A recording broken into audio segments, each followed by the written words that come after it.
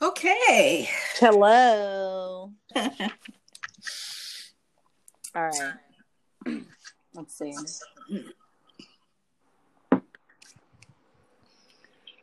Welcome to Snapchats with my younger self. My name is Monique Callender, and I am the younger self.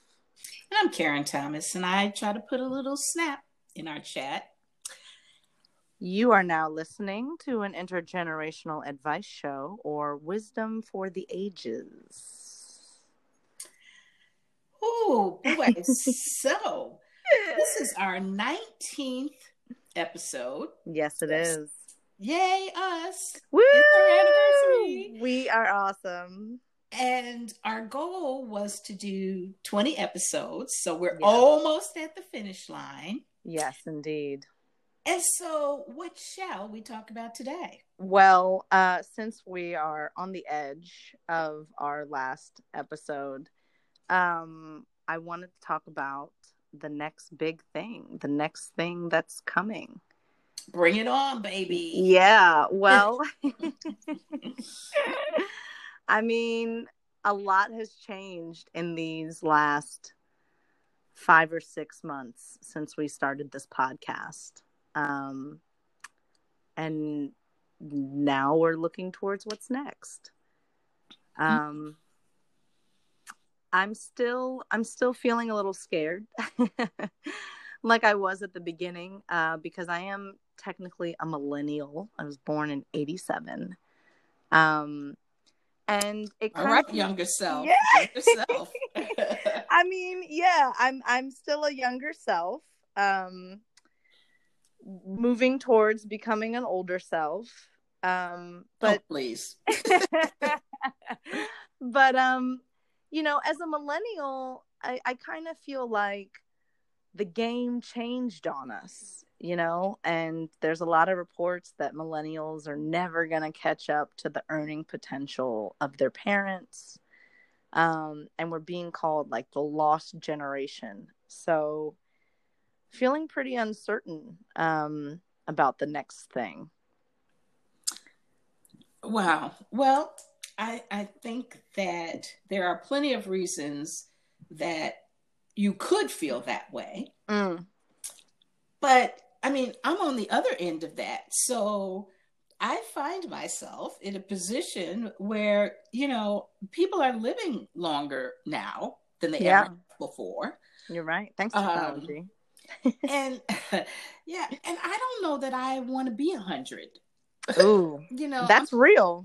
Yeah, I'm not saying that I want to die, but you know, probably around 80, I'll be ready to cash it in, because if I can't live the quality of life that I'm accustomed to, I have watched, you know, a generation ahead of me suffer through life. They have thrived in life, and now they are suffering through to death. And I don't know that I want that. That's fair, because when you were growing up, what was the average expected life expectancy? So my mother died when she was my age, right? Ooh. And my grandmother not too much older than that. Right? So, you know, like 70s was old then. And if you live to be 80, oh my God. You know, and now people are like 80, like looking fab. That's true. I've seen some fabulous 80-year-olds. Yeah, but I've had such an extraordinary life that I don't want to limp out. I want to go out on top, like Michael Jordan. Go out on top. That's fair. I mean, yeah, you had the expectation that you'd be getting close to the end, and now like the finish line has been moved by like 20 to 30 years.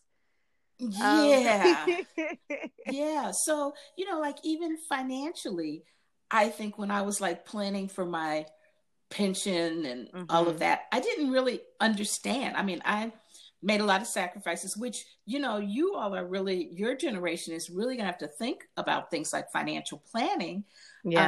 because there's not going to be pensions, and God knows that there's going to be any Social Security, because we're living so long, we're using it all up now. Yeah, they've been saying that for a long time. That's definitely one of the things that's coming. Yeah. So, what's next?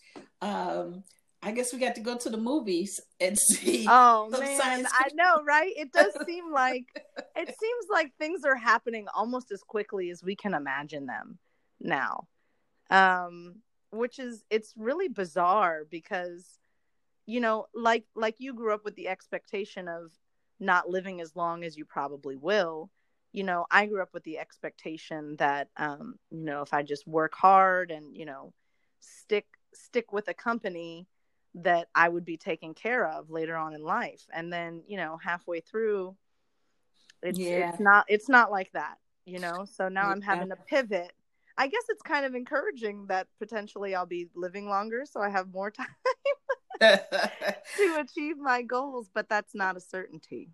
No. And, you quality of life matters. Yes. And that doesn't mean that you won't have a good quality of life, but there's no blueprint for you or for me at this point. Yeah. Probably the last generation that had a blueprint was kind of like my parents' generation, Mm-hmm. And they all 100 or gone now. Yeah. So there's no wisdom through the ages for that about now. We're making it up now. But and you are at the end of your academic career for this part of it anyway, unless you decide to go on and do something else. Mm-hmm. So, I'm sure you're doing a lot of thinking about what's coming next. I am doing a lot of thinking about what's coming next, Karen. And I've been doing a lot of reflecting on my life since, like, my adult life, let's say from 21 to now. So that's about 12 years, Mm-hmm. And I know that's not that long, but that's what I have to go with. Girl, I got dresses older than that. But I'm feeling so uncertain about the future and the next big thing that's coming. And so I've been looking to my past to try and reassure myself that I'll, whatever it is, I have done the work in these last 12 years to acquire a great number of skills and abilities and knowledge that will help propel me into the future. And that's the point, right? It's a process, it's a cycle. And I'm making my peace with the fact that I'm working through the process. I think when I was younger, and maybe a lot of other people who are younger now, maybe early 20s, they think by the time you're 30 something that things are kind of together. And that is just a myth. That is just actually an outright lie. I don't know, like, where did people get that idea from? Because it's not that way. And we do have to live with a certain amount of uncertainty, even when there isn't a global pandemic. Yeah, I'm some people would call me crazy. Okay. Other people would call me adventurous. Okay. But I would characterize myself as someone who really thrives on living on the edge. Okay. Oh, okay. Yes, in a lot of ways. But anyway, I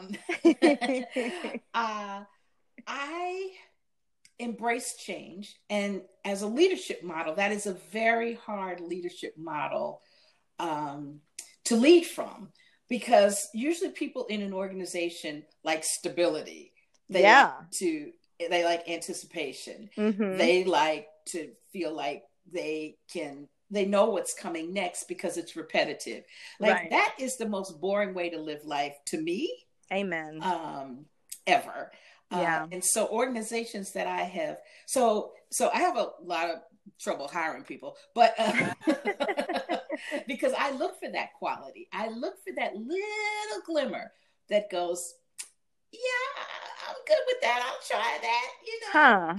That doesn't scare me. You haven't scared me off yet. Uh, so, but it's an interesting thing because when I have taught educational classes at the Mhm. university level, there is an amazing video that's probably powered by Google, but it's called Did You Know? And every Okay. year they update it. You should definitely check it out. Everybody who's listening to this should Google Did You Know Did you know? 2020 or 2019.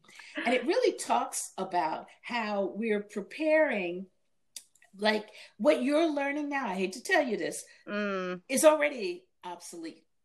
girl, I know. I know. I It's know. already I'm obsolete. out here trying to teach myself, stuff that I didn't learn in the program that I need to know apparently according to these internship announcements. So, I'm doing that. But your professors are not even prepared to teach you because we don't know what the work world is going to look like 5 minutes from now. I mean, 3 months ago, everything got turned topsy turvy, and now we're all talking about remote working, and people are Yeah. working from home, and kids are learning from home. I mean, distance learning was a model that we were testing and trying. Mhm. Now, for the last 3 months, it has been instituted internationally. Yeah. It really has. And I really thought before all of this that I wanted a job where I could just only work remotely, because I didn't really want to go outside and deal with anybody. But thanks to confinement, I've come to realize that I think I'm best in a team.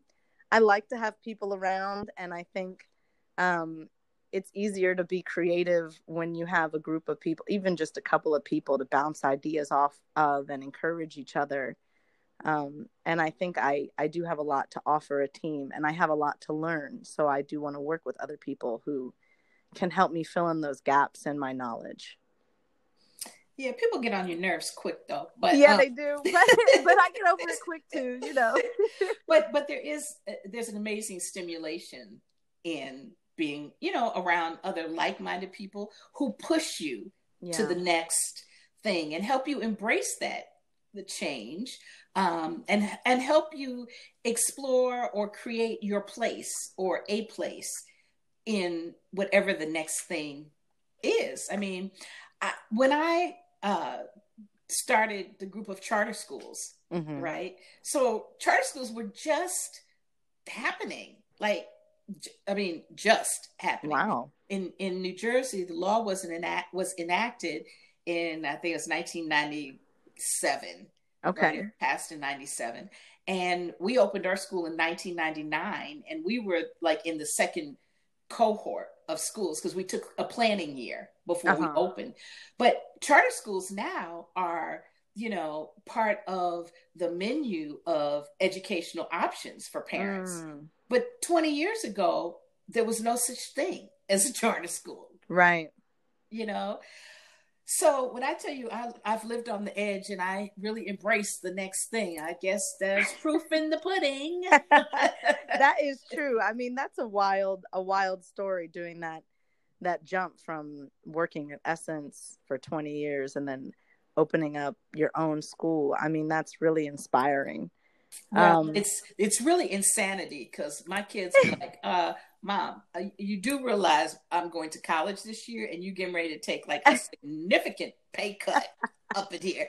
And my very close friend, an accountant, was like, "Don't do it. Don't do this. Just write them a check, okay? Just help them out by writing them a check. Do not quit your good job to go do this." I mean, I And think there's definitely something to be said for shaking things up in life. Because, I mean, it like, isn't that the point? Like growing and changing. Like, there is no just you've arrived and then you just stay there and die, right? Like you yeah, gotta, and let's this is hope not. this, yeah. I mean, and now we, as devastating as coronavirus has been for a great many people and continues to be, it's also, I mean, just what an incredible opportunity for the world to be shaken up, and what new big things could be coming down the pipeline. Yeah, and I think, even when we talk about race relations, which I Mm. know we're all tired of talking about, Yeah, but the reality is that I feel, to me, this feels like deja vu, mm, right? In a mm-hmm. lot of aspects. I went through this in the 60s and the 70s, and now, I'm like slapping my head going, and here we are again. Didn't anybody learn anything? Didn't we, Mm-hmm. but I think the difference in how people are, in the words of a very good friend of mine, Susan Taylor, says locking arms and locking aims, and all Mm. pointed in the same direction to make this big change in the Mm-hmm. world, to make it a Mm-hmm. better place. um, I have to keep hope alive. And your generation is the hope for my generation. Yeah. Well, I hope we can keep hope alive. Oh, come on, younger self. Come on, younger self. I'm counting on. No, I mean I say Counting all on of you. that. I do worry and I am scared. But that's not stopping me from having a good time while I'm preparing for the next big thing. Woo woo. Yeah, I mean we still out here living, we're still in Paris. It's hot, you know. Indeed, and indeed. and there's a lot of opportunities and avenues available to us in this moment that will carry us forward to this next great thing that's going to happen. And I think that is wisdom for the ages. So let's snap this 19th episode to a close, Yes. and Join us. I'll see you for the grand finale next The, week. yeah, the grand finale is next week, y'all. Please tune in. I'm Monique Callender. See you next week. Listen to us next week.